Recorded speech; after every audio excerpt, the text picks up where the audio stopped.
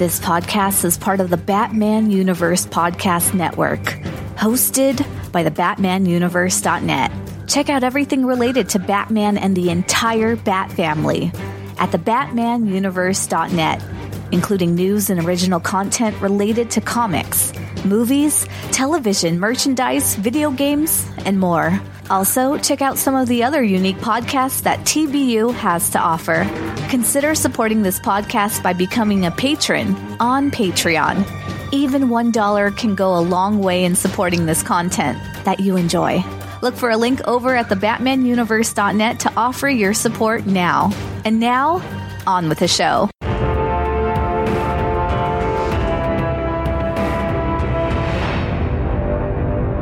Hello and welcome to the Batman Universe Comics Podcast, Season 14, Episode 23, second to last episode of the year. I'm your host, Ian. This is Steph.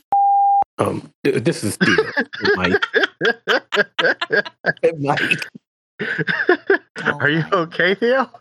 Stop. I muted the mic because I sometimes I hate when background noise gets in, especially when it's the four-legged child. I love the four-legged noises.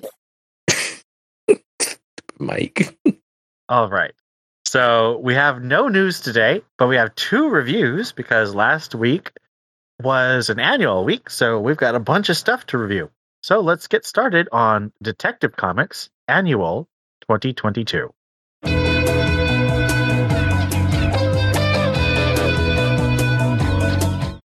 Written by Ram V, art by Raphael Albuquerque, Christopher Mitten, and Hayden Sherman. We open as the Orgum agent Gale, who is a werewolf, talking to Shavad, who has very strange eyes, walking through the ruins of Arkham Asylum, their family's new purchase, and they speak of their Queen Daria's plans within plan. Gale says he was alive and present at Gotham's founding, centuries prior to the raising of the church that became Arkham Asylum. They dig up a glowing artifact Gale buried in 1776, and the scene flashes back to that time. The settlement of Gotham is rocked by violent deaths, which a witness says are a werewolf's work. Pastor Ichabod Crane preaches that the wolf attacks because there is no church and the town witch is responsible. Garrett Jarden, an older man, attacks Crane to protect Ayana, the witch, and Ojibwe medicine woman, and Crane says his benefactor, Lord Ethaniel Orgum, has come to pay for a church if the town is cleaned up. At Ayana's home, Joe Proctor accuses her of being a witch and threatens to burn her. War veteran Crean Pierce violently disperses the mob, and Ayana tends to his wounds afterwards. Bandit Lord Darcy Hunt, with a scar across half his face, preaches his own gospel of honest thievery against the coming deception of commerce. The lord of that commerce, Lord Orgum, meets with Pastor Crane and the merchant Pebblecroft, revealing that his servant Gale is behind the murders, the trigger for his plans creating fear, which will lead to power through the church and commerce, using the glowing artifact called the Reality Engine to manipulate the patterns so Gotham will be stuck in those cycles for all time, as well as murdering Jarden, Orgum's rival for power. Pierce takes the son of the murdered Wainwrights, the last scion of the family which founded the town, away from Gotham to give the boy peace. But the wagon driver, who calls himself Mordecai among other names, urges him to stay in Gotham and fight for what is right. Joe Proctor and the mob return to capture Ayana, plotting to burn her. But Pierce returns on a burning wagon, masked as a fearsome bat, and defeats the mob. Ayana says she called his name Barbatos, and they plan to fight the robber Darcy Hunt by driving him into Ayana's forest, which will destroy them with her magic. Pierce lights a fire to drive bats into the town to terrify the bandits. Hunt is about to murder Jarden, but Pierce Batman staves him. In the present, Gale says the Reality Engine accidentally caught the Batman in its pattern, destroying the Orgum's plans, so they plan to remove Batman from the equation forever. We see Queen Daria Orgum opening a box with a severed tongue and 2 eyeballs, and Gale and Shavad lay their plans to destroy Batman and retake Gotham for the Orgums.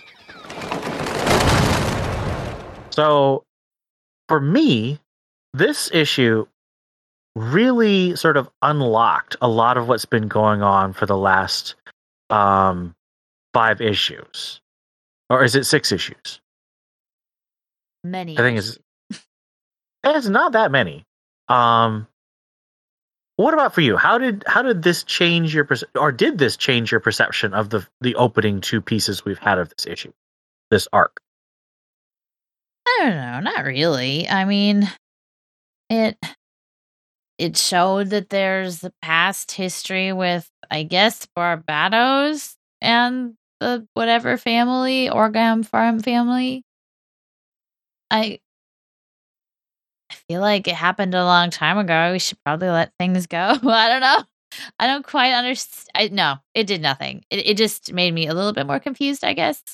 Now there's motivation? Question mark? Not really. I don't know. It's stupid. I don't know. Fair. Does it add something to the story? Yeah, I guess. But I really think it gets lost in the overall story. I don't know if the annual was the best place to put it, because I mean you have this one point, this one notion of this is why we're here, and it gets lost in all this other stuff, which just seems like unneeded fluff. For me, this felt like a key. I was just so lost. I didn't understand what the Orgums wanted. I didn't understand what they were trying to do to Batman. And this reveals all of that. It shows that the Orgums were among the founders of Gotham, and they had this weird reality-bending plan to, like, make Gotham their stronghold city forever. But Batman got in the way, and so now they want to remove him so they can regain the power. Now, it'd be nice if Ram V gives us some history on why they've waited till now, you know? But I don't know. I just feel like we've really got a sense of sort of the wheels within wheels. Or at least 2 of the wheels. I still don't understand. Like, it just... Okay. It's... The end conclusion to me was history always repeats itself. And so there's the Batman who was the every character in here in this beginning story has a parallel modern day character. Ichabod Crane obviously is Jonathan Crane. The witch lady was Ivy, who by the end was dressing and looking exactly like Ivy. The Alfred / Batman character was Alfred / Batman. And then near the end, there's just like montage of different Batman, like is it the pirate Batman? Maybe, I don't know. Kind of looks 1776-ish, and then what looks like Victorian era Batman, and then I don't know, something. Maybe, I don't know. It's just all these different versions of Batman, and I don't know, it cheapened it for me. It's like Batman is not an original character. He's always existed. Batman was fated to be Batman, and I don't know, it doesn't have a choice. I don't know. The literal history repeating itself bothered me a lot. Like, had this been an Elseworlds story, I'd have thought it was pretty cool, but it's not. It's Gotham history, and that hacked me off. For all of our Too Long Don't Read folks out there, to summarize what my good friend Steph has just said, this was Elseworlds. I just felt that we were in the midst of a total Elseworlds story, which shouldn't exist in continuity, in my opinion, at least. But I don't know. Well, so I want to bring some context here. We were talking a little bit before we started recording about Return of Bruce Wayne, and my researches, which I found out after I wrote my review, indicate that Mordecai, the man who inspires Pierce to don the helm of the Bat, is actually Batman during the Return of Bruce Wayne. Although the timeline doesn't quite work, because when Bruce was traveling through time in the Return of Bruce Wayne, I don't think he went through this specific time period. I think they're sort of cheating. How do you feel this compares to the pieces of this time period that we saw in Return of the Bruce Wayne? And also, we all have read together Curse of the White Knight, which also goes through this time period. And that is distinctly an Elseworlds. Like, that's explicitly Elseworlds. Do you just don't think that we should tell Batman stories in this time period? Or do you think it's a question of execution? Like, where are your thoughts there? I personally just don't like the idea that Batman existed before Batman did. Because to me, Batman was an original creation he came up with because he's afraid of Batman, not because of family history or something that happened in 1776. It's because of his journey.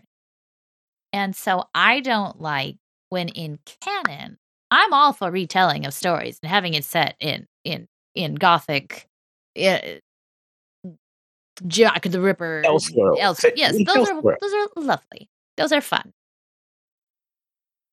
But when it's and this, it's just how literally cyclical it was, because it wasn't just that it was Batman. It was Ivy. It was Crane. It was all these other characters, and it just, I don't know.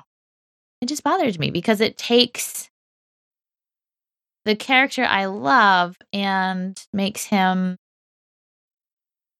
faded to be who he is, and takes the choice away from me. Yeah, your actual question. But I just didn't like the way that incorporated it with the story. And to me, it really doesn't explain at all what the Orgums are after. It's just, no, I don't. Okay, so basically you did answer by saying you think it's not conceptual, it's an execution problem for you. Yeah, like if they had been like, although this has been done to death too, the Waynes of the past wronged our family, or the Arkhams of the past wronged our family, or what's the name of the town? Gatham? Gathom or something? Or Gathom ruined our family legacy. That's all fine. Even having maybe like a vigilante type character, that's fine. But to have it literally be every character have a parallel today, that's just. Well, another thing you just said made something occur to me. We're seeing Gotham City Year One, in which there is a Catwoman sort of predecessor. Yeah. And you know what? I was thinking about that as I was reading it. I was like, is it hypocritical of me to like this, but not the Gotham story? And that's, you know what? She was cat burglar, running like a cat. There's a Catwoman in Spider-Man, like that's not saying someone is cat-like and sort of drawing a little, oh look, she's kind of like Catwoman, is different than literally every character dressing and having the same initials and having the same character design as they do in modern times. Like, yeah, I get what you're saying. This feels more like modern day Gotham cosplaying, whereas, you know, Gotham City Year One has like, there's a lady who jumps off roofs, and she's like clearly got a similar like structural character DNA as Catwoman. And then of course you've got the older mentor Catwoman in Batman the Knight by Zdarsky. But those aren't, it's not taking place in like a world where it's just, it's like Bizarre World. Like, you took a bunch of drugs and all of a sudden everyone seems like they're in the past. Yeah. You know? Yeah. I get what you're saying. This is not me agreeing. I'm just saying I understand where you're coming from, where this friction is coming from. So, Thea, what do you think? Well, I can't say it any better than Steph did. As I said, with your first question, the notion of Elseworld in continuity just doesn't sit well with me, and that's part of the reason that I was not a fan of The Return of Bruce Wayne. As he goes through all these time periods and meet all these other versions of Batman, and it's just like, ugh. So, I can't say it any better than what Steph did. It's just, it does not sit well. But that is interesting to know, because I haven't read that one yet. Don't worry. That this has been done before. Like, this isn't necessarily that Ram V is making up the fact that all these Batmen have existed in the past. That is technically canon, I guess, at this point. Yes. No, I don't like that. Well, that's kind of Morrison. I mean, that's one of the reasons I don't like Morrison. You think Grant Morrison? That's one of the few things I've hated about his run. Thanks, Obama. I mean, Grant Morrison. Oh my goodness, this went somewhere. So let me talk. Did you say what you wanted to say, Theo? Yeah. Okay, let me talk a little bit about sort of my take, because I don't disagree. I think all of what you're saying. If I felt that this run was going to become like the central thing, like if I thought this was going to be Nightfall or No Man's Land or one of the year ones, even where it just becomes a really essential part of a character or Gotham's history, I think I would agree with you. I think I would be frustrated at the fact that it feels like this is doing a lot of stuff that seems too cyclical. But I had two pieces about this story that kind of made me like it, despite the fact that everyone was a copy. The first one is that was like the point of the Orgham's plan. Like, Ram V isn't saying necessarily that history always repeats itself. He's saying that in this story of the Orghams versus Gotham, they have used supernatural forces to make history repeat itself. And it was, depending on your religious perspective, it could be chance, it could be providence, it could be grace of God, it could be the will of something. Bruce Wayne, on his travels through time, inserts himself into the Orgham's plan. If the Orghams had not had a bat to oppose them, they would have taken over Gotham, and Gotham would have become like Chicago before Chicago in Prohibition. It would have been this town of absolute organized crime, but it would have become so much earlier, and there would have been no spirit of integrity and honor and justice to oppose them. So to me, it feels sort of like, you have this plan that could just destroy the world, but then the one person, like the spark of a candle, sheds light on the darkness and drives it away for a time. Not forever, but it gives people a chance to, stand up for what's right. So that affected me. I thought that was kind of cool. And that explains a little bit more about what the Orghams are all about.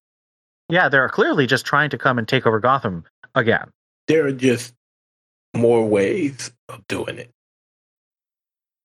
I will also say, because this run has been so difficult to understand for me, and maybe this is a me problem, I just appreciate the fact that I know what's going on. But, okay, so here's another question then. Why did they wait 300 years? That, again, I think that is something Ram V needs to answer. I think he needs, maybe,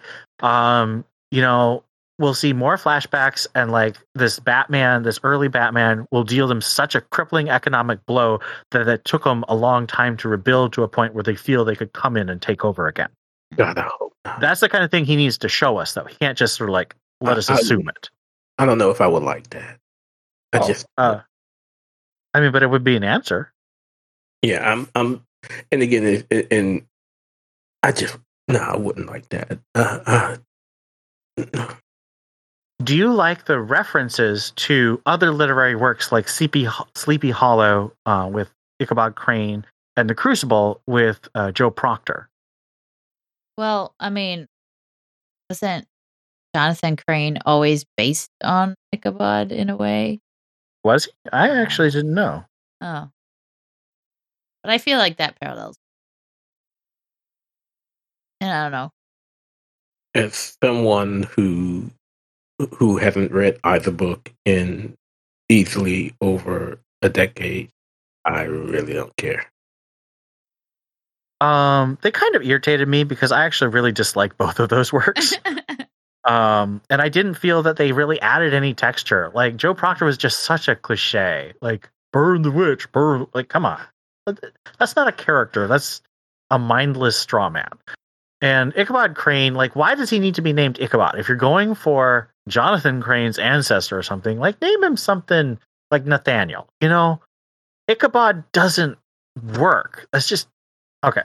So that's maybe it's minor. These aren't super big characters, but it just felt like that was a weakness in craftsmanship for me. Well, and side word. It felt like everyone else had the same initials, and so then Ichabod kind of threw that out. I actually didn't catch right away that he was Fear until the later on. Yeah, I didn't think it was. Crane, yeah. I didn't think it was necessarily super well signposted, if that makes sense. So this one really kind of weirded me out. So Ayana is the poison ivy analog, and she's supposed to be an Ojibwa woman, a Native American, and she looks like poison ivy, which means she has very pale skin and red hair. That just seems really weird to me. Did that bother you guys at all? I didn't catch that that's what she was supposed to be, and I thought she was blonde. I thought she had red hair, but like whatever she was, she didn't have like she's raven blonde. dark she's hair. She's as blonde and white as a Norwegian. A lot of things bother me. Why did Alfred look like Snape? You know, why was there a Two-Face character who, whatever. I don't know. It was all silly. Yep. Okay, I'm glad. I don't know. This one just really stuck out to me because I'm like, if she's supposed to be Native American, why does she look so white? So white. She was the whitest of all the people there. I don't know. That was weird. That I don't know who's responsible for that either. If that's the colorist or an artistic choice, or if Ron V said she's got to look like Poison Ivy. Somebody, it feels, really fell down on the job there. Again, if this had been an Elseworld story, I would have been more into it. But the way it was executed, too in the face. I was not. Any other thoughts on this annual? I said the artists who did the story. Well, we did have 3 artists. We had the current artist, Raphael Albuquerque, doing the present day sequence.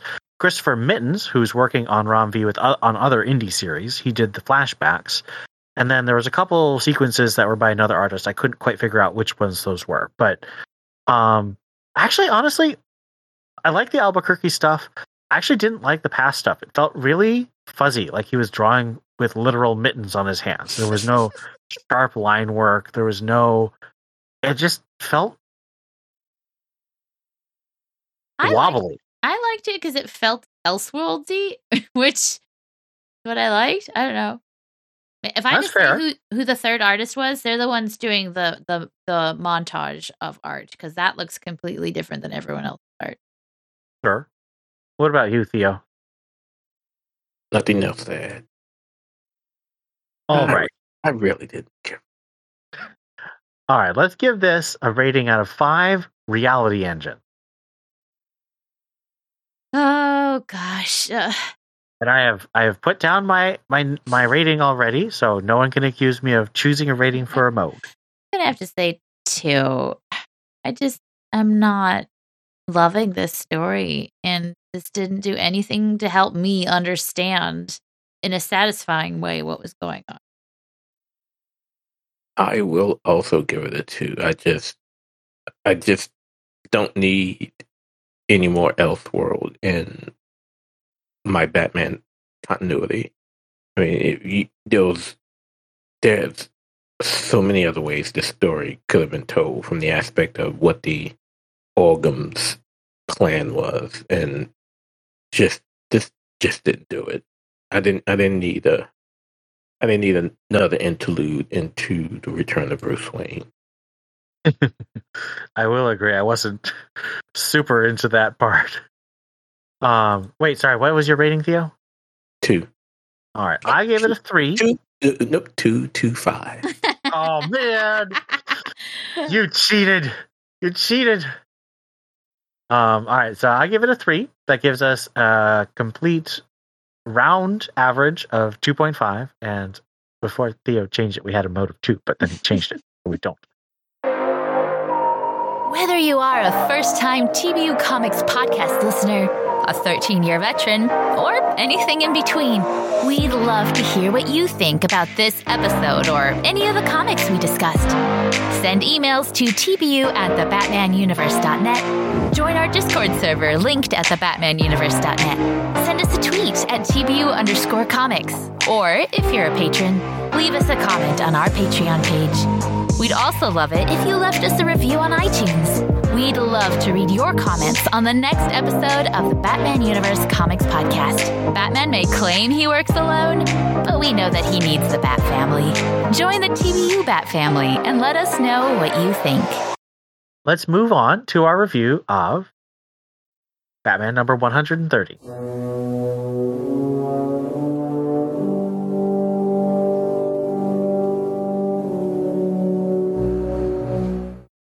Batman number 130, Story 1, Failsafe, Part 6, written by Chip Zdarsky, art by Jorge Jimenez, colors by Timmy Moore. As the issue begins, Batman, who is floating in space after the explosion of the Watchtower base on the moon, resupplies his oxygen from a damaged Justice League ship, then hurtles toward the Earth. He uses his oxygen supply for jet propulsion, and once Batman enters the gravitational pull, he plummets fast. Batman's suit is heat resistant, but his oxygen mask isn't. He rips off his trunks and covers his mask to protect it, his suit lighting up as the hero descends towards the Earth's atmosphere. Batman crash lands near the Fortress of Solitude, which awakens Superman from his stasis. Robin, Tim Drake, tries to keep Superman from climbing out of his stasis pod, but it's no use. Once Batman enters the fortress, he asks for Superman's help as a diversion. Failsafe is coming. Superman dons a special suit and meets Failsafe out in the snow. The two battle, with Failsafe quickly pointing out Superman's weak points and using them against the Big Blue. Inside the fortress, Batman plans with Robin. On the moon, he used the new Genesis weapon to blow a hole in Failsafe's back. While Batman can't destroy the machine from the inside because Failsafe is impervious, he can use nanotechnology to infect and slowly alter Failsafe's personality. Batman thinks back to his nightmare of Joker murdering Tim, then collects himself. Failsafe is designed to be as good as, if not better than Batman at everything, but Failsafe lacks the dynamic duo that is Batman and Robin. Outside, Failsafe has defeated Superman. Batman and Robin enter the fight, and Batman notes that Tim was the best at teamwork, at fighting in sync. When the opportunity arises, Batman infects Failsafe with the nanobots, inserting compassion into the machine's programming. Failsafe then rushes to the Fortress of Solitude and picks up a weapon. Batman realizes that he fails, and soon Failsafe returns, blasting Batman to nothing. There's nothing but scorched earth in the snow of Batman's wake. And Robin falls to the ground, sobbing. Failsafe's mission is complete, and it ends its program, flying off into the cold, gray, snowy sky. Did you predict this ending? No, I did not. I did notice. So there's some things that Theo didn't say about the ending, was that after Batman's dead, Failsafe's word bubbles change color, and they're not red anymore. And so he's not angry anymore, question mark. His programming has changed him. He's got a different objective. I don't know what the color change means. Gender change? I don't know. But the last thing you see is Batman in Gotham. He's in some city on a cobble street somewhere, on the ground, all bloody, but not dead, or not too dead, maybe mostly dead. He's not evaporated. So it's very reminiscent of Tim being transported, at the end of, whatever that was. Yeah. His glory days on tech, and then he was in a cage for like 6 months or whatever it was. But no, I did not expect that. It was it's very exciting. Didn't expect it. Don't know how I feel about it, and I probably won't until we get more of the story. I did not predict it at all. I thought that this was going to be Batman persuading Failsafe to stop, and he obviously did not do that. And I saw someone on Twitter a long time ago, like 2 months ago, complaining, "Oh man, everyone knows it's going to happen. It's so predictable." And I'm like, "Yeah, that's sort of what I'm predicting." And then it completely wasn't. So I feel vindicated against the cranky Twitter persons, like Chip Zdarsky fooled us all. I kind of feel whatever that weapon Failsafe used was actually a teleport that Batman probably rigged. I think there's a good chance of that. I mean, Steph was talking about how this is exactly like what happened to Tim Drake in Detective Comics at the beginning of Rebirth. But the question is, like, what did it? Was he teleported at the last second? Like, what happened to Tim? Did because Failsafe's just picking up some weapon he found? Maybe it was maybe it's oh gosh, what's that place that Superman has a gun? Phantom Zone. It's a Phantom Zone gun. Modified Phantom Zone projector or something. I don't know. Let's get the elephant out of the room. A lot of people have been talking about this. What do we think about Batman falling from the moon? Okay. Listen, friend. Okay, listen. This is Engineer Steph. This is Engineer Steph, who loves Apollo. Like, if there's a documentary on Apollo, I've probably seen it. Okay? So listen. Listen. There's a lot of things. There's so many things, but I'm going to focus on two. One, his little gas tank going 60 times is not going to get him up to 40,000 miles per hour. And even if the was able to get him to Mach 9 for 3 seconds at a time, even if that was possible, which it's not, that still is not going to get him up to 40,000 miles per hour. I literally did the math last night. It's not. You can't. And also that little is not going Mach 9. 2, okay, he is holding on to his spaceship with his finger, okay? He's not being propelled. His little spaceship is. He's not being held on by gravity. There is no gravity. He's being held on by his finger touching the button. If he was going Mach 9 on his little spaceship with his finger holding onto the spaceship, he would slip right off and tumble through space, and he'd be dead. There's just no way. And there's so many other issues. I can't even get started with this, okay? But the two big things is he wouldn't be able to hold on to his little life raft, his Jack Dawson life raft there, and 2, he wouldn't be able to get up to those speeds. And then 3, okay, one more. He enters the world's atmosphere at a 90-degree angle, straight down. He would be toast. He wouldn't even be toast. He would be ex-Batman. He would be vapor. He would be, because you have to enter the Earth's atmosphere at a specific angle and also be a spaceship. You can't be a human being to enter the Earth's atmosphere. They call it a window. They do. It is. Oh, what is it? It's. Oh, dang it! I don't remember the word. I'm bad at words. But it's. Yeah. There's like a little window of degrees that you can enter. Yeah. Thank you for coming to my TED Talk. Steph and Neil deGrasse Tyson. I wish I was Neil deGrasse Tyson. He's so smart. They would have a field day discussing the physics of this. I mean, so granted, so if you're not following us on the server, and you should, that I'll pitch.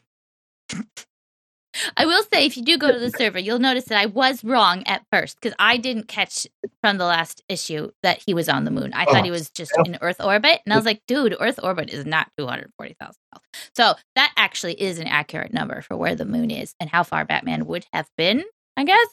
But, and fourthly, he'd be a Batsicle. You can't survive 12 hours in space and not freeze to death. So, fourth thing. I don't know if where did he get the wherewithal to build a suit thin enough, but thin enough to show all of his muscles?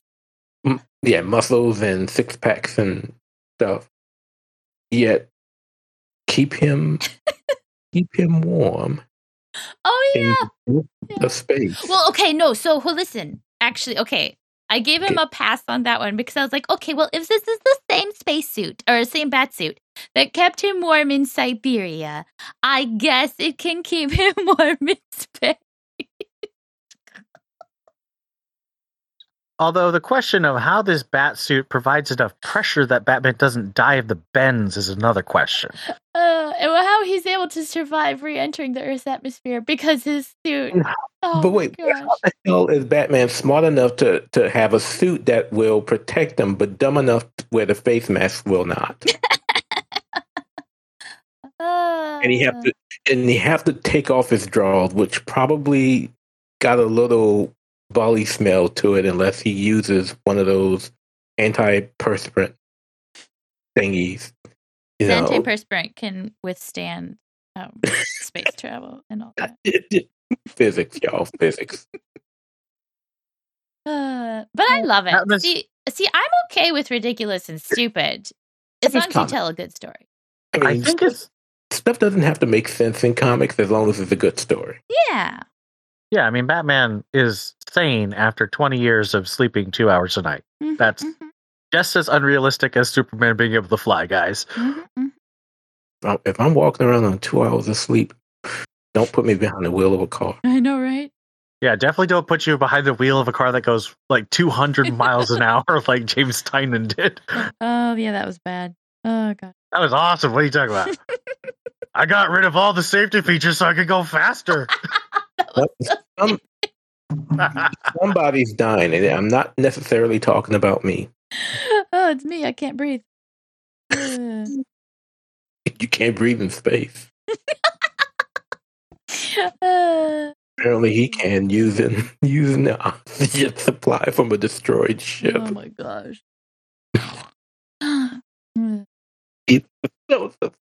I just can't get over the trunks. That just did it for me. The trunks? Him wearing his trunks on his face. Oh, is that what that was? I thought he put his cape around his face. What is his trunks or was it a cape? No, it's the trunks makes more sense because like I don't see where the cape is coming from. So I think you're probably right. But then it becomes the question: if you take your trunks off and you got your suit under it, what's the purpose of the trunks? extra protection. He can't have babies now. It was to hide the smell. Well, Batman canonically has many future children, so obviously this is like lead-lined undies. On the inside. Protect them from X-ray vision from Superman. No, you're totally right. right. Because then they're gone later. Okay, no, you're totally 100% right. Okay. Ew. Put his underwear on his face. Gross. All right. Are we going to talk about what a cutie pie Tim is in this? He's such a cute baby angel. Yes, let's talk about Tim. What do you think of Tim? Do you think that this story, this 6 issues, uses Tim as Tim, or is this just generic Robin? How do you feel about that? A little bit generic, but I feel like he's been the Robin, the partner Robin that Batman has now. I don't know. Has he been super smart? He's not really been. And Zdarsky tries to say it, in the writing by basically, saying, hey, you've always been the best at this and that. So it's really generic Robin, but you see I will say this is more Tim Drake than Fitzmartin's Tim Drake. And I will say that without reading anything after issue 1. I do think that the relationship between Batman and Robin in this arc feels much more specific to Tim to me, because Jason was so much more rebellious. Mm-hmm. I could see it being Dick, but this is clearly an older Batman. Like Dick and Bruce would be very young Batman, and the way Zdarsky writes Dick in the backups here, it does feel different than his Tim. So I do think he's being intentional in the way he voices. And I don't mean this in a mean way at all. I feel like Tim is the most quote unquote generic, but I think that's just because he's so straight laced. So I would think what I'm saying is generic Robin, and I hope I'm not trying to be offensive. Generic Robin is Tim, because I would say Dick is more like hyper and super friendly and excited and jumping beans, right? Jason, like you said, is grumpy and snarky and a smartass. Damian. And Steph is a girl with big blonde hair. Steph is a girl with a happy personality and big blonde hair. Damian is the grumpy, smart aleck, wise ass, wants to be Batman someday. And then you have Tim, who is probably a lot like Bruce and a lot like Batman in his, like we say, the detective way. So he just ends up, a lot of times he is smart and he is friendly and he is kind. And I feel like those are quote unquote generic Robin traits, but they're also uniquely Tim. So yes, I feel like maybe he's written a little generic, but I feel like the generic standard was set by Tim. Therefore, it is Tim, because he's not any of the others. I don't know. That may come off too offensive, and I'm sorry if you love Tim and that was offensive, but I didn't mean it in a mean way. I just meant it like Tim is the quintessential Robin. Is that a better way of saying it? Tim had 183 issues as Robin. No one else has come close. So I totally get what you're saying, and I agree. I don't know if I'm going to agree. I guess. well, Theo's a Damian guy. Well, not just that. So again, this is the old guy of the group. But you got to remember the concept of Robin, at least in its original iteration, was to somewhat be Batman's opposite. And that being the case, Dick fits that mold perfectly. Mm-hmm, mm-hmm. Tim, from a teammate standpoint, from a detective standpoint, is most like Bruce. And one would think would be the next person to be Batman. if that day was to ever come, which it won't, but still. And if replaced Batman could probably fool anyone into thinking he was Batman because of his demeanor, his detective skills, everything. Whereas Jason's an ass and Damian's an ass, who I love. But the quintessential Robin, from the original iteration of the character, I can't necessarily say that, because the original was supposed to be Batman's opposite. The light to Batman, dog. No, absolutely agree. I guess I'm just saying, because Tim now has been Robin for so long, I feel like that's changed a bit. I totally agree and think that, yes, he was supposed to be the opposite and that's how he started. But because Tim is so much like the detective, I feel like that's sort of become Robin. Is like he's Batman's opposite, but he's also the same on a lot of levels. Well, anyone who's trained by Batman for a long period of time is going to pick up a lot of those skills and habits. I mean, even Jason in Red Hood and the Outlaws has a lot of detective skills. He doesn't always use them, but sometimes he buckles down and uses them. And you're like, oh, well, he was Robin for like 3 years. They all have it. Exactly. Tim's advantage over the rest of them is he had those skills before he became Robin. Because again, he deduced that Bruce Wayne was Batman and leading up into Nightfall. So he had skills coming into it already, and unlike the others, wanted the position, whereas everyone else kind of fell into it, I guess. Had situations that led them to become the boy girl wonder.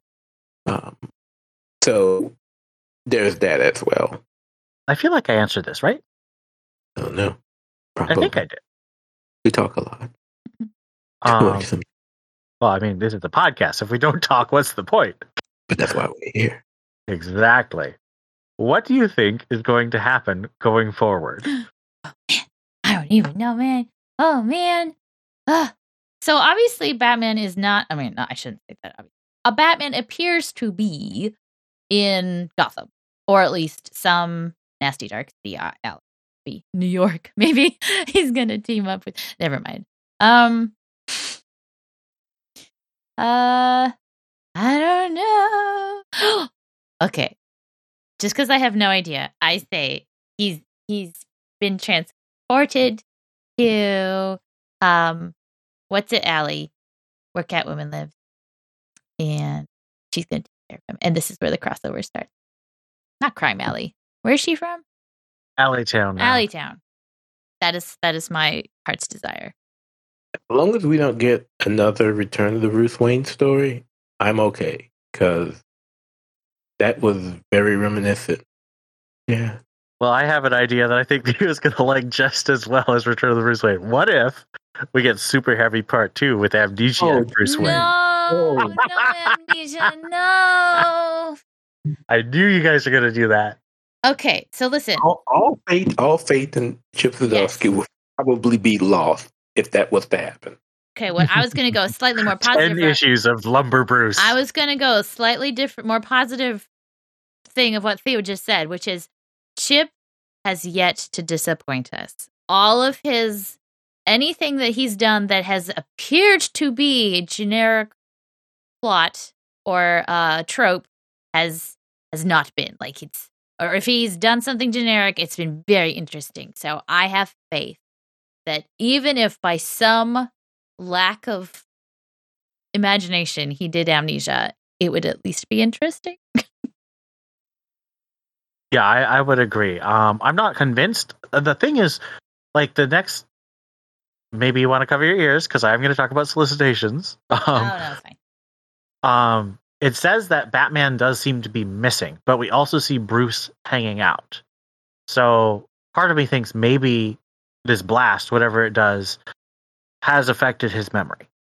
He could forget he's Batman. I'd be fine with that. Or maybe he's lost some mojo or something. Or maybe he's broken his back. Wouldn't that be original? We haven't seen that a billion times in Tom King's run. But, Oh, yeah, I mean, if there was something that took him off the field for a while, that'd be fine as long as we had Bruce. I'm scarred by Super Harry. So By what? Super heavy. Oh, everyone knows I really like Super Heavy. It's my favorite Snyder arc. that arc was 6 issues too long. I actually completely agree with that. I just loved his Jim Gordon. Like, Jim Gordon was the best. But yeah, it was way too long. Well, the thing is, Rabbit Trail, I still think that Super Heavy would have been way better if he'd broken it up into 3 arcs. If he had 3-issue arcs, each of them with a beginning, middle, end, and it's like, this is Jim Bats fighting this villain, and then he finishes, and this is Jim Bats fighting this villain, and then you have Bruce Wayne in the background doing the things he does. But instead, it's just, Bloom is such a terrible villain, and he's the villain for 10 freaking issues. Like, that's the real problem, I think, with Super Heavy, is Bloom just sucks. Okay, the end my Rabbit Trail. Yeah, I wouldn't. I mean, we already had a Bruce. I mean, what DC promised with these solicits and these interviews with Chip Zdarsky is that we were going to get something that we'd never seen before. If we get Bruce with amnesia, not remembering who he is, that's kind of Super Heavy without Jim Bats. You mean the best part of Super Heavy? Without that part of Super Heavy. And not to say I wasn't a fan of Jim Bats. Again, it was okay. It was just too long. I was more a fan of Rookie without Jim Bats incorporating. Rookie was great. I was so happy when James Tynion brought him back. Rookie was awesome, but it's not, we don't need Super Heavy. We don't need a amnesiac, no memory Bruce Wayne. We just don't. I wonder if he just stays low so that what's his butt? Failsafe doesn't come back. And then at the end of the arc, we get another subconscious machine that will put his memories back in the. I can't. I've avoided Super Heavy. And we still have a backup. You should definitely read Super Heavy. You get to see like so much hot Bruce. Like he's like super, super hot. And he has a girlfriend. A very tattooed girlfriend, and you see a lot of her tattoos. Yeah. Don't read. No, Don't read it. I got others. It was another one of those stories where you get pissed off at the end because there was no reason for them to break up him and Julie, just the same way there was no reason to break up Dick and B. Other than the fact there was indeed a reason to break them up because Scott Snyder doesn't think Batman can be happy. Yeah, other than the fact that they can't be happy. They have to be miserable to do their job. Which is nonsense. All right. Any pieces of art that really stick out to you? I mean, this is Jorge's last issue for an arc, but then he'll be back. So let's savor a piece of Jorge art before he leaves for a bit. I like Batman. Just after the explosion, and you see the moon in the back, or the Earth in the background. That was pretty cool because I like space. That was kind of cool. I mean, stupid, but cool. And then I really love Tim. The way he draws Tim. He's just such a cutie patootie. I love it. Like the scene where Tim says, "What if he keeps coming? We're thousands of miles from home, from help. He just said that to me." He does a good job. I mean, Jorge is Jorge, so what's not to like? Mm-hmm. I really love the scene of Bruce falling to Earth. That's just beautifully composed, beautifully colored by Tomomori. It's just the kind of thing that Jorge's talked about, how he like spends a little extra time on things that he thinks are going to be like the money shots of the comic. And I think that's I think this is definitely one of those moments when he's falling to Earth. Even if it's bad. It's Batman. All right. Last question. Do you think this arc these 6 issues stand by themselves? Could you hand someone and say, this is Batman Failsafe, and you think they'd be like, do you think that'll be a standalone, or do you think no? No, you have to know what happens next. Batman's dead. What's going to happen next? I would not be satisfied if he handed me this and then didn't hand me the sequel or hand me the next one. Agreed. It's the I end of think the so too. I think story. And the thing is, when I think back over the last several major runs, okay, so obviously Williamson basically just did 2 arcs. So I'm not even going to really call Williamson's a run per se. It was a filler arc. And I feel bad because I like Williamson, but it was a filler arc. Does anyone disagree with me? Which one was that again? It was the Abyss. The Abyss. Oh. It was a filler arc. It was something. It was a bad filler arc. Tynion, his first arc was Their Dark Designs, and that clearly just led straight into Joker War. So that's another instance. First arc goes into the next thing. Tom King's first arc was I Am Gotham, and that, I think, clearly ends with just so many loose threads. Like, Tom King is just starting to build out his story, so that doesn't stand by itself at all. And Court of Owls. Now, a lot of people love Court of Owls. I actually really dislike the ending of Court of Owls because I don't think it ends. Like, there's just so many questions, and it's really frustrating, and I don't like... And when I say Court of Owls, I mean the first... 12 issues, the whole Court of Owls, Night of the Owls thing. I don't think that ends well at all. So again, and it's so weird because like everyone's like Court of Owls is so good, and like everyone sells that story and that story. I think that's really because of the style of it. I think that the combination of Capullo arc and the whole creepiness of the owls. I think that's why people like it. I don't think that the end of that story is good at all, and I don't think it's satisfying on its own. In conclusion, there is no... I'm trying to remember Morrison's thing, because Morrison was the one before Snyder. So I think that's why Hush, one of the reasons Hush is so popular, is that it's 12 issues, beginning, middle, end. Completely standalone, yeah.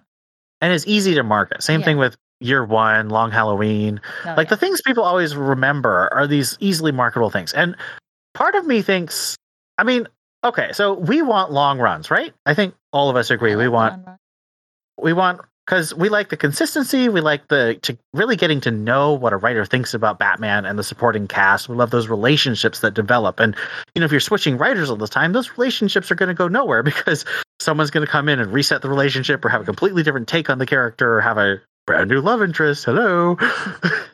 I will only add the caveat that long runs only if they are close together. Again, Super Heavy was just too long. Well, no. Super Heavy is an arc in the longer Snyder run. Like, we can talk about the structure of arcs within runs, but Shadows, that was I need for something that long. I need it more consistent. I need a weekly book. Or twice monthly. But Shadow's a good example of something that was decently... it was long, but I mean, it's self-contained, beginning, middle, end. It was, beginning, middle, end. That's the big thing. Like, it has an ending. Like, the thing that we don't like about a lot of... the thing that sort of sets arcs apart is, do you feel that oomph when it's over? Like, for example, Batman the Knight. I think that is a great standalone. I would hand that to someone in a heartbeat because it's got beginning, middle, end. Really gets to know those characters. Really well done. You know what I'm saying? But it also opens the door for what's next, but without being a cliffhanger. Right. Yeah. Exactly. Like, that's a really hard balance. And the thing is, we know Zdarsky wants to do several years, and so when you do several years, do you want to start off your arc with something where the editors can say, oh, well, we don't really like you, and you just ended your arc, and there's no real things going forward, so we're firing you. Like, you want to be like, no, this is my big statement. I got so much stuff to do. I'm not going to wrap it up, so you can't fire me. But, what does that do to your legacy? What do we do in, 4 years when you look at, I Am Gotham? Or obviously, Court of Owls just sold like hotcakes, and they still sell that stupid story all over the place. Now, all this being said, I would still hand someone this Fallout story, and I would want them to say, give me the next one, because it's really good. Whereas, like, some stories that we're talking about, I wouldn't want anyone to hand that to me. I'm okay not reading it. Whereas, like, with Tom King, yes, he went on and on and on and on. Some people argue that at one point it started to suck, but I enjoyed it. And he was rushed at the end, and that's not his fault. That's fine. Good. I like it. I collected the whole thing, and it's very long. It takes a lot of space on my shelf. That's fine with me personally. Yeah. I think these are all really good thoughts, and I'm just excited that we're getting to sink our teeth into the beginning of a new run, and a run that we know is intended to last longer than the Williamson run. Well, not a new run, but a new arc. No, just this is the Zdarsky run. I'm thinking of since June, we've been sinking our teeth into this whole run. Oh, I thought you were talking about going on from the end of this arc into the next one. I mean, this is second to last episode of the year. I'm sort of thinking sort of retrospectively. All right. Yeah, and I'd agree with you guys. I don't think this stands by itself, but that's kind of what I wanted to think about with you guys, because I feel like the first arc in a run that we know is planned to be bigger, I feel like you kind of do need to be like, boom, what next? So I'm not mad. I'm super not mad. I'm very excited about what's happening next. But I also am like, but if it ended here and Zdarsky like got hit by a bus, I would be really upset. Oh my gosh. That's kind of what happened to Ruby. Ruby started this really the dude died. Awesome story. Then he went into the doctor, didn't realize he was allergic to penicillin, died. And the storytelling and like the storyline just, I don't know. I haven't watched it in years. Apparently got really depressing and just all over the place. But yeah, that totally can happen. R.I.P. Montiome. But all right. Let's go into our backup after. Wow, that was a significant discussion of the first. But I mean, it's the end of our arc. I feel like we should take the time to think about what's going on. Theo, can you read us the summary for backup? Story number 2. I Am a Gun, Part 3, written by Chip Zdarsky, with art by Leonardo Romero, and colors by Jody Belair. Batman sees Batman of Zur-En-Arrh wailing on the Joker while the real Batman sits in his mental prison. Bruce Wayne didn't intend for Zur-En-Arrh to assume control, to take the reins and rid the Clown Prince of crime once and for all. Inside his mind, Bruce argues with this killer Batman. Zur-En-Arrh argues that killing rogues save lives, but Bruce then envisions a version of the Joker trapped inside the mind of the garish exterior. There's a broken personality in there, one who has lost control and is asking to be saved. Bruce then sees his mother, and she tells him that he's not a killer and that Zur-En-Arrh is nothing but a hollow anchor. Bruce assumes control once again and saves the Joker. He returns to the Batcave and finishes the Zur Protocol, reminding himself that he's the most dangerous man alive and can't succumb to the darkness. It scares Batman, and as a reminder, perhaps, he adopts the gold emblem on his chest before going out on patrol with Robin. How do you feel about this expansion of the R.I.P. Zur-En-Arrh concept?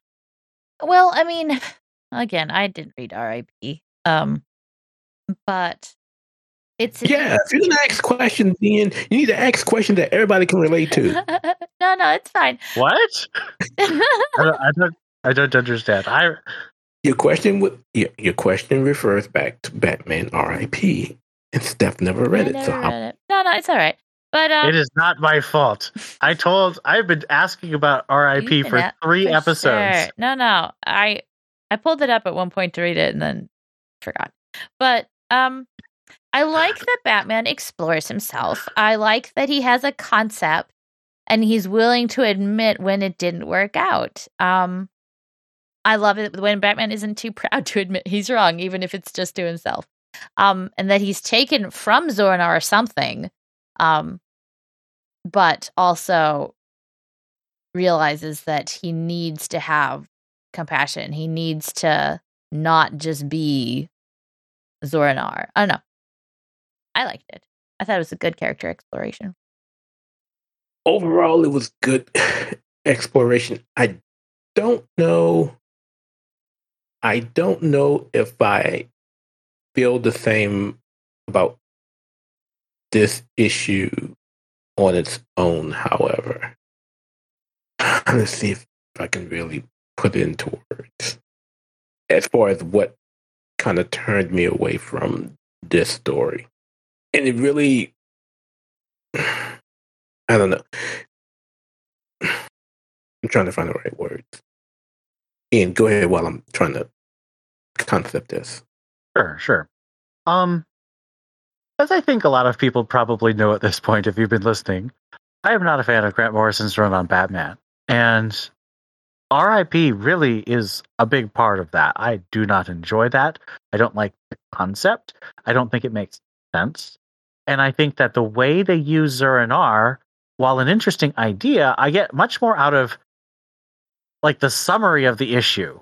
Because then I can imagine how it works instead of the way Morrison writes it, because Morrison just presents Zora-Nar as just like, oh yes, backup personality. I'm like, that is not a thing. How do you create a back?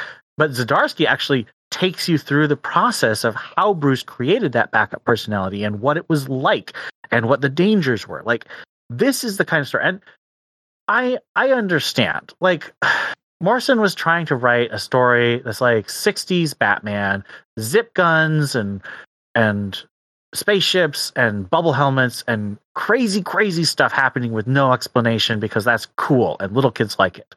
The problem is Morrison also wrote a ton of super dark and gross and nasty stuff that means that the kinds of readers that would really enjoy that kind of no context goofiness are going to be way too young for it to be appropriate for them. So if you're going to do this kind of wacky concept, I think you need to dig into it to give it a bit more, not realism, but verisimilitude. Our ability to believe it and like feel the feelings, even though these characters are going through impossible situations. And so I like how Zdarsky did that. I felt what Batman was going through in this. I felt nothing in Batman R.I.P. And I know this is like not a good advertisement for Steph to read R.I.P. And I'm not really saying she should, but I just do not like R.I.P. And right. I really like this. Are you ready to go, Theo? Why do you keep bringing it up if you don't like it? Because it's like a splinter in my hand. Like I view Batman, like I know lots about Batman, and this thing sticks in my head because it still doesn't make sense. I haven't been able to figure out how to make it make sense. And maybe this story will help me to finally do that. So what I've been thinking with regards to the whole origin story is that it's been okay. Okay, so the overall thing has been fine. And I think what really turned me off to this particular story is what Zora-Nar and Bruce's creation and ultimate control to put him back into the box, or to put him into the box. I think my true issue with this story, and this probably doesn't answer Ian's question at all, was the concept of who the Joker is, and that basically the Joker is Zora-Nar full time. That inside the Joker's psyche, that perhaps is a more passive person. And so again, like I say, I don't think it really answers Ian's question. And I'm sorry if it doesn't. I mean, I'm basically just asking how you feel about the arc, and I think you've given a good articulation of that. Would you say this backup ended satisfyingly? Yeah. Because again, it's a little history that didn't exist. It's a retcon history. Didn't really have beginning, middle, end. I guess it did. It kind of came full circle. Yeah, I mean, for a backup that was just supposed to explain a character that had only ever been explained via a few lines of text, I think it did what it set out to do. Again, outside of the treatment of Joker, it ended okay. I would say yes. This is explicitly a prequel to both Failsafe and R.I.P. So I wasn't expecting it to be like a super fully satisfying story because it's supposed to be a missing piece in these other stories. But I thought for what it is, it really was satisfying. As I said, I felt what Bruce was feeling, and that's what I asked for from a Batman story. Let's give Batman 130 a rating out of 5 atmospheric reentries. You know, I'm gonna.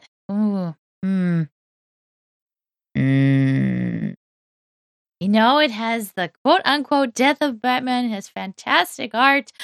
I'm gonna say 4. I'm feeling generous. I'm gonna say 4 out of 5 because 3.75 seems too low. 4. If we're talking main story only, I would say a 4. With my dislike of the last issue of the backup, I will say a 3. Oh, a whole point? Oh, shoot. And I just realized Scott gave him. So high? Are you at the whole point for the back? Okay, thank you, Steph. 3.25. You guys are killing me. I gave it a 3.5. I think this is above average ending to the arc.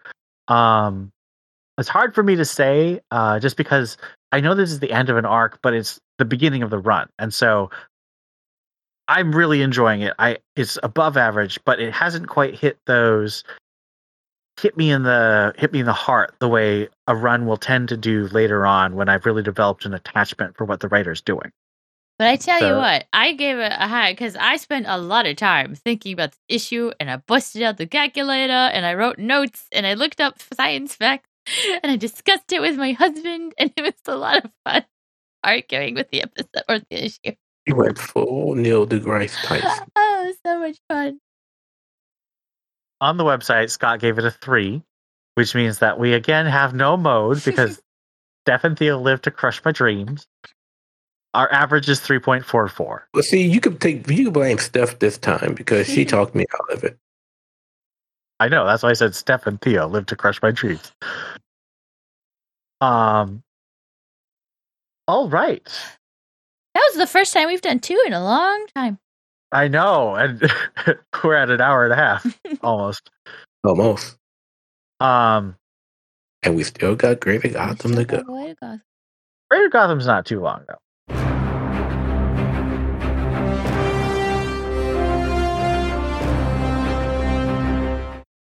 All right, Greater Gotham, Nightwing 2022 annual. Thumb up. Yeah, started really. I liked the parallel start. Really creepy, but I liked the issue. Oh right, it was a little anthology. It was good. I liked it. Thumbs up for me simply on the Bitewing story. Yeah. Abstain. Bitewing alone. Oh man.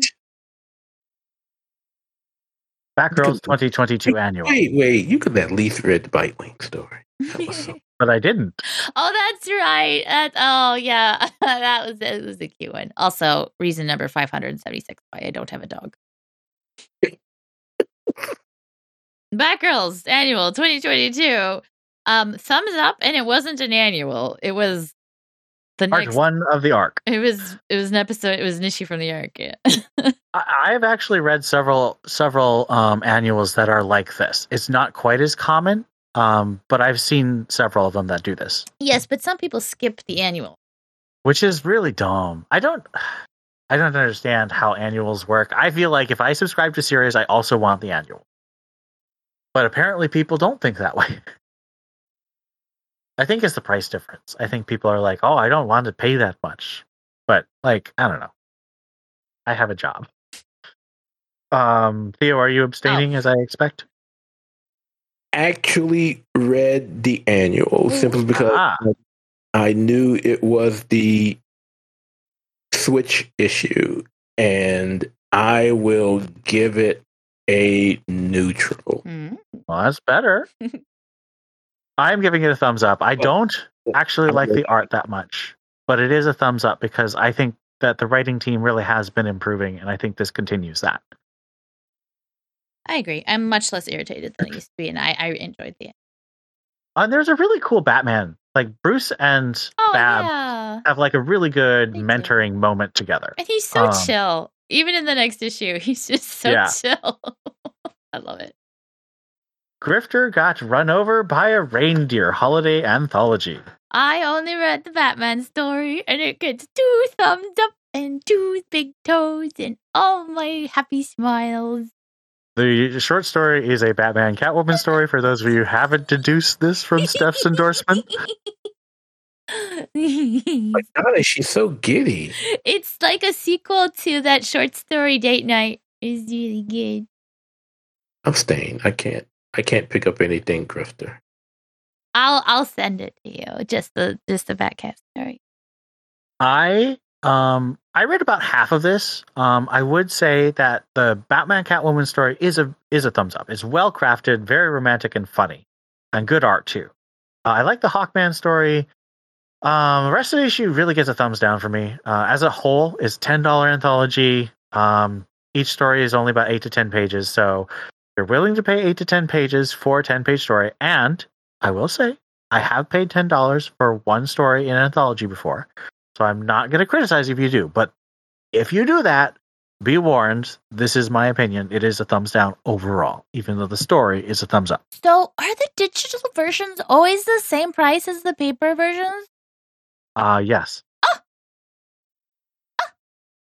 However, I would recommend, if you are interested in digital, I would recommend looking at the DC Universe subscription service. The regular one, you get issues 6 months after. The Ultra tier, which is currently, I think it's still $100. It might go up to $120 per year. You get them 1 month after release. So it's actually really, really quick. If you are interested in reading digitally, that is the way to go. Not really buying individual issues. Poison Ivy number 7. Neutral. If this is the redemption arc, it's really slow and kind of weird. But what if it's not a redemption arc? What if it's actually what Ian wants and she's an evil villain again? Then it's really long. It's a neutral for me as well. Art is still good though.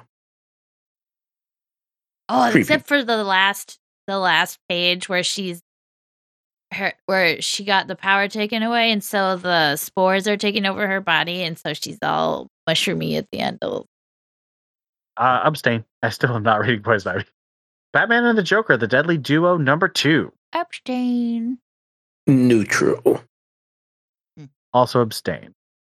Dark Crisis. Wait, hold on. Any notes for us, Ian or Theo? So it's still somewhat on this Europa trend. I don't know where Silvestri is going with it though. With all of the, I'm just gonna call them zombie Jokers, and you got pieces of Jim Gordon popping up all over the place. Pieces of Jim Gordon. Like I think it was I can't remember. I think it was Oh yeah. I'm good. I'm good with the skipping. Okay. I was considering maybe picking it up, but no, thank you. I'm good. Yeah, so they're trying to figure out who created these. I'll just call them again the zombie Jokers, and the only way that Joker will tell Batman where Jim Gordon is if he helps him, and if he takes too long, then Jim will die because they're going to be cutting up little bitty pieces of him every time. Yeah. Dark Crisis. Dark Crisis War Zone. abstain. I skimmed through it and didn't find anything I felt like reading. Abstain. I really love this issue. Thumbs up. And I say this because I actually have been reading Dark Crisis because I'm a traitor, as Theo says. But also because this starts with the Flash story, and Flash is my favorite title currently. I just love the Flash right now. And the Red Canary spoiler story at the end is really cool. Dinah, Black Canary mentors both 70 and the new Red Canary. I thought that was a very cool story. Have they ever revealed who Red Canary is just yet? So they revealed that she's a college student who is inspired by Black Canary in concert. They haven't given us her name yet. Gotham City, Year 1, number 3. Thumbs up. I liked it. Abstain. This issue is a neutral for me. First issue I think was either neutral or thumbs down. Second issue is a thumbs up. This is a neutral. It's very uneven. And part of that's just because I know from the beginning this story is just gonna be unrelentingly tragic. And so I don't know. Oh yeah. This issue was definitely that way. Yep. This was a really sad issue. Although, so the scenes where I assume Sam is beating the crap out of someone, I was confused when that took place and who he was beating up. That was like 10 years ago when he was still on the police force, and it caused him to leave the police force. Okay. Right. Yeah. I'm good. Yeah. Sword of Azrael, number 5. Upstate. You know you're the only person reading this. It's fucking so good. Thumbs up. You guys should check it out. Oh, man. Does he break Batman back in it? It's got fourth world stuff in it. It's got Vengeance, Daughter of Bane in it. It's got real whacked out cult stuff in it. It's got Azrael trying to be a good person. It's great. And the art is amazing. Is Vengeance still as hot as she was in Joker? Oh, yeah. I don't hate the main guy. What's his name? What's Azrael's name? Jean-Paul. I like Jean-Paul. I just don't like Azrael. Well, this really digs into that. Okay. And also it has the biblically accurate seraphim with all the wings and eyes, which I loved. All the more reason not to read this stuff. That's awesome. I don't know what you guys are smoking. This is a great series. Batman Spawn. This is one shot, even though it ends on a cliffhanger. So I tried. I like Capullo's arts, and I guess I'd never read anything Todd McFarlane's ever written. Has he written anything before? No, I mean he's written Spawn for the last 20 years. Oh, okay. Well, there you go. But he was primarily known as an artist on Spider-Man in the 80s and 90s. But did some Batman too. Did it? You know, when it got to Joker taking off his face again, and then there was the little weird goblin guys, I was like, I'm good. Thank you. Close. I'm done. And you had to remind us of the absolute dumbest parts of the New 52. Yeah. I'm abstaining as well. I hadn't read it yet, but yeah, he if I can remember, he drew all of was it year 2? Oh, maybe. I think you might be right. Yeah, I know he did. I think he did one of those years. Yeah, cover. I think he drew all of year 2. Maybe that explains why I like year 2. Remember that wonderful cover that's now iconic? It's the statue at the San Diego Comic-Con Museum that's tribute, and I have the statue from Batman Black and White. Yeah, but he's done Batman as well. So apparently I'm the only one who read it all the way through. This is honestly is kind of a thumbs down because it doesn't have an ending. They haven't promised to follow up with it. Greg Capullo just said he's Marvel exclusive. It's just like, I don't even know what they're doing with this book. He's strictly Marvel exclusive? I could be wrong. He's doing Marvel stuff. He might not be exclusive. I saw the story he was doing Marvel stuff. I didn't know if he was exclusive or not. I might be wrong there. I know he's doing Marvel stuff, but he's definitely not DC exclusive. Batgirls number 13. Thumbs up. It was very interesting. And the art was very retro. There's a brand new artist. Really cool stuff. Yeah, like I said, I read the annual just because I am not The editor's notes annoy the crap out of me, or rather the little narration things, but overall I enjoyed the characters writing. Yeah. Thumbs up.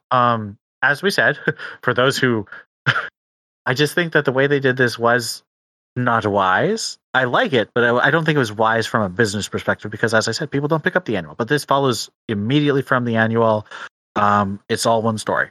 Thumbs up. I Am Batman number 16. I wrote down neutral. I think I was feeling nice. This is not neutral. This is thumbs down. I have never used Ian use language to describe this book that he used in the server. Oh my gosh. I was very upset. You were very upset. I knew you'd be upset. So, full disclosure, Theo only read the last page. And based on the last page on its own, this is double thumbs, double toes, everything down. I'll go on Ian mini rant. This is crap. This is total crap. This is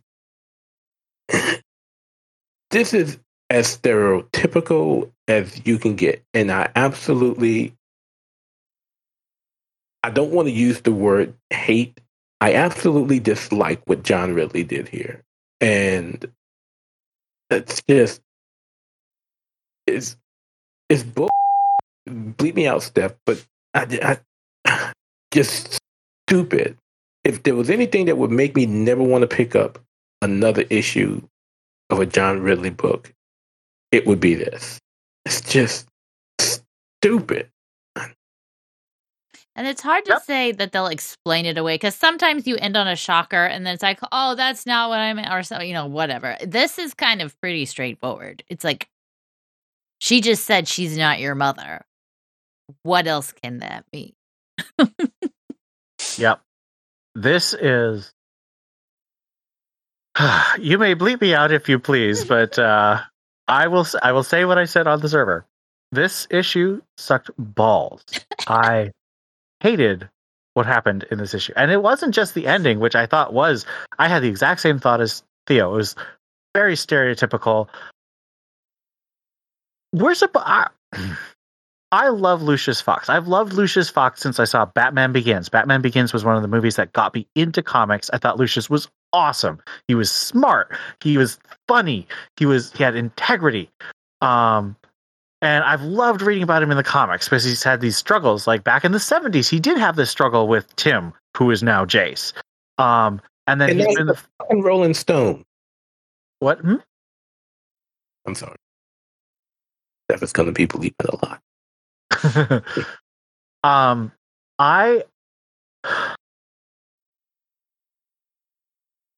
Ridley has given me exactly 0 reasons to like Lucius Fox in this entire story he's been telling, and dozens and dozens of reasons for me to dislike him. He's lost his integrity. He's lost his intelligence. He's lost his agency. He's lost his bodily integrity. He's lost his compassion. He's lost any moral sense that I liked about the character before. And here's the thing. I'm okay with liking Lucius in the future because other writers will do other things. But Ridley's Lucius Fox is contemptible. I do not like the character as Ridley writes him. And I think that is... And most of the Fox family, I could smack a few times. Really? Yeah. He has done a number on all of them. And I love the Fox family, except for Tiffany. She's not my favorite, but you don't like I love Luke. You don't like Tiff?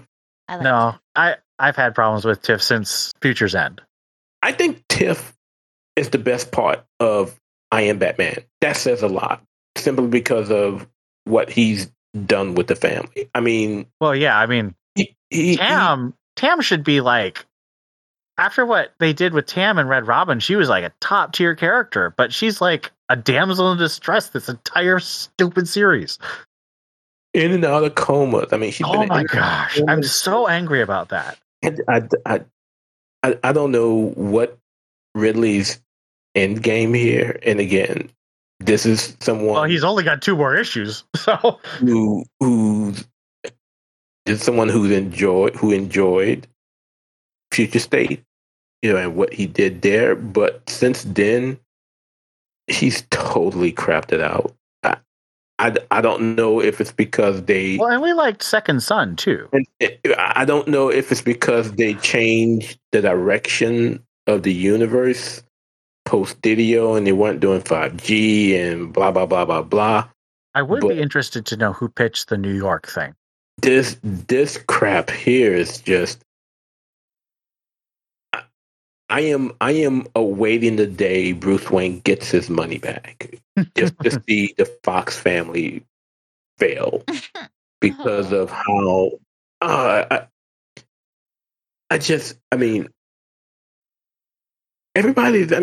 all of the adults are bitches. I mean, it really is. These are people you really can't stand, and like Ian said,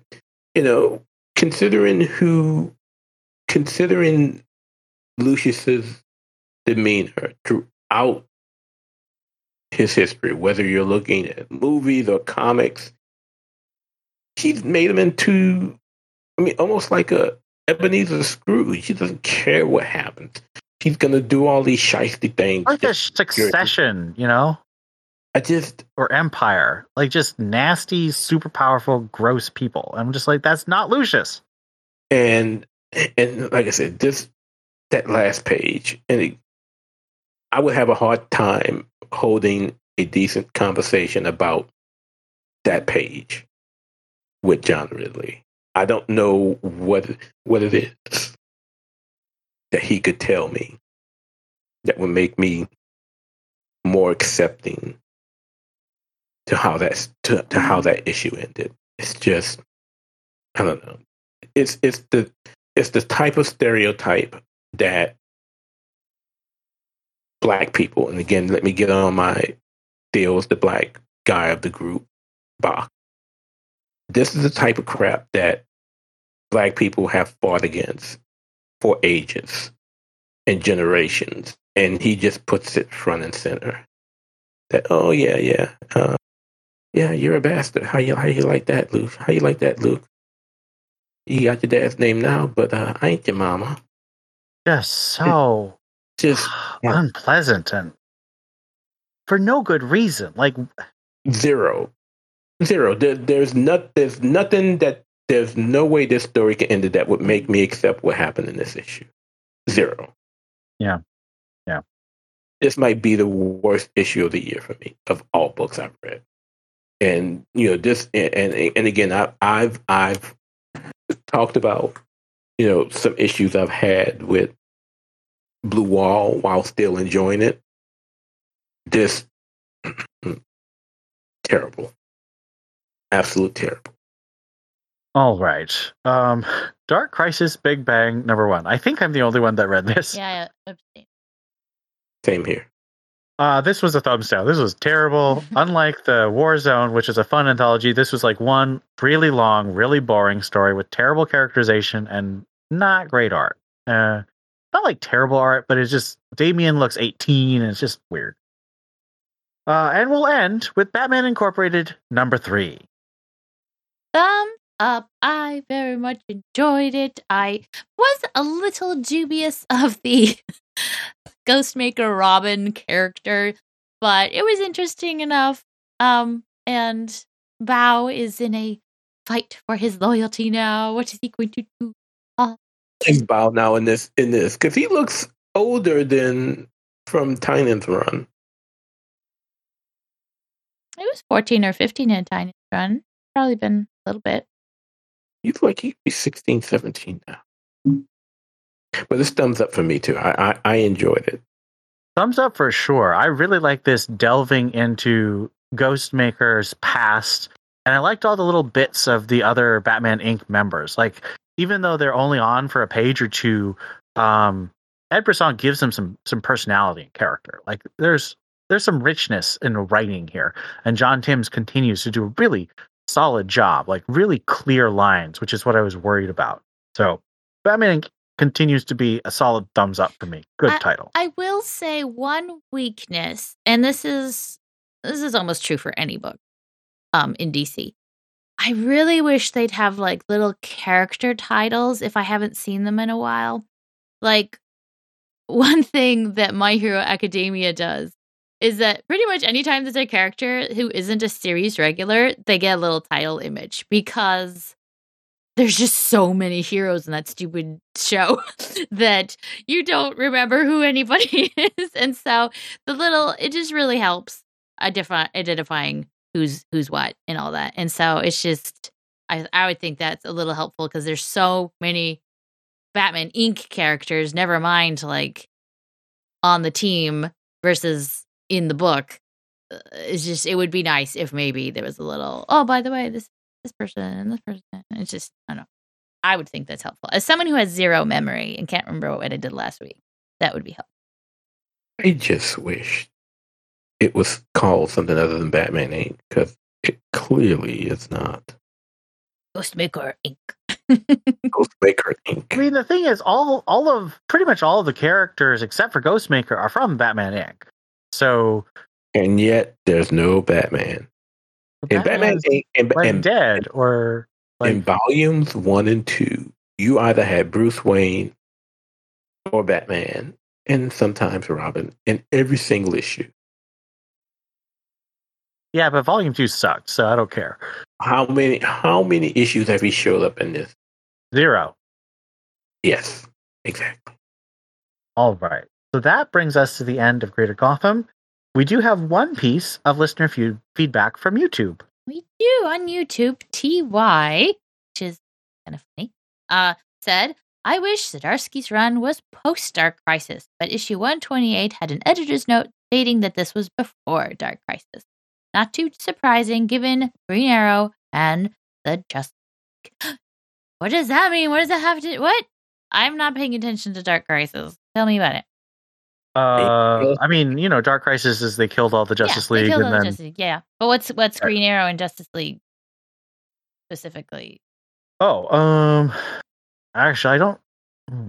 Oh, TY, you're going to have to give us more information. What do you mean by that? Yeah, the Green Arrow Dark Crisis one was very confusing, so I'm not 100% sure. Yes, tell us what you mean. I did read that, but it was like multiple alternate universes, so I got confused. And do we know what the end result is of Dark Crisis? Because if they're not, they keep coming out with another one. They all just came back. They all just came back. Okay, that's fine. Yeah, I mean, everyone's like, "Oh yeah, the Justice League's dead." I was like, "No, they're going to be back in under a year." Yep, they are. Wait, they weren't dead after the end of the issue, or by the end of the second issue. No, like the death of Justice League. They were dead at what was that? Justice League 75, and then they're not dead. They're technically feeding Pariah's machine. Blah blah blah blah blah blah blah blah. So Dead Crisis, you expect this kind of goofy nonsense. Stupid. And so since we're talking Dark Crisis. Oh gosh, are we? Just you started. I did not. I'm only reading Dark Crisis for Steph. You broke the promise. I did. But for Steph. It's not Steph Mounds. I was going to say, don't blame this on me, but I know what you're talking about. No, Stephanie Brown, the spoiler. I know. But at some point, an event has to end. It just has to. I'm tired of events. I don't need any more crossovers. I don't need any more alphas and omegas and gammas and epsilons and deltas either. Just give us our comics back. And I say this not only to DC, I say it to Marvel too, because Judgment Day and now Web of Darkness, and I'm just tired. We don't need all these events. Just give people their comics. Because we're not buying crossovers. We're not buying all this stuff anymore. Just give us our comics. I don't know what is going on in Dark Crisis, and it's going to absolutely ruin what's going to happen in the future with the books that I am reading, simply because I'm not reading Dark Crisis and don't want to read Dark Crisis, have no intentions on reading Dark Crisis. Just stop it with the events. We don't need them. We don't need them. You can't correct what you've done to continuity. You can't. You tried. You tried it with all these other crises beforehand, and they failed. And you're failing with this one too. I don't get it. We don't need them. Sorry. Not sorry. We don't need them. All right. Boy, I got y'all quiet. I mean, I'm not an event fan either. I just have kind of given up on ranting about it at this point. Says the person who's read every issue of Dark Crisis. Yeah, but I'm not paying anything extra for this. It's on DC Universe. It's on DC Universe already? Well, I have Ultra, so I have everything up to a month ago. Gotcha. I missed out on the special for existing users. Oh man. If they ever get me my trade paperback, it'll be totally worth it. Wait, what trade paperback? If you signed up in the first 10 days, you would be eligible for a trade paperback thingy. I'm sorry. Not that important. I don't have enough space anyway. I'm a baby collector, so I still have a bit of space. All right. I want to give a big thank you, a big Christmas, Hanukkah, winter holiday thank you to all of our patrons, and especially for the ones who give to a certain level, which I will now read your names.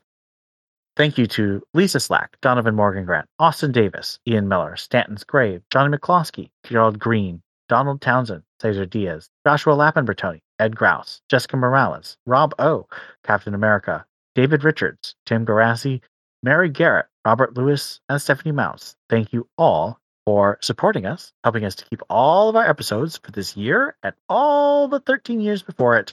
And we hope to see you next time. This has been Ian. Wait. We got one more issue before we close out the year. You're talking like we're done. Only one more issue. Episode. I mean, one more episode. That too. What are we covering in that last one? I mean, just as a quick preview for next week. Detective Comics. It's going to be Detective Comics, and as always, Greater Gotham. But I mean, the end of the year is kind of a lighter time because of the holidays. It's true. Which will be, I think, nice because we'll be pretty busy. Yeah, I might be editing on the airplane. I'm not sure. Wait, no, I'm not flying anywhere. Of course. Yes. Oh, good. I was like, that's hardcore. I'm going somewhere next month, so I might be recording sometime in January for my parents' basement again, which I've done a couple of times. Steph is a nerd. Yep, So am I. doing nothing for Christmas. Not All doing right. it. Okay. So, thank you for listening. This has been Ian. This is Dev. And this is Theo, stupid Mike. Thank you for listening, and we'll see you next time. I have to pee. That was So hefty. bad. That was it. We almost hit 2 hours. And I'm still recording while Steph is talking about having to pee. I have to pee so bad. Oh, you should go do that. Justice Society of America, #1. Upstairs. Same. Oh, I thought someone read this. No, Should have taken it off. I'll skip it.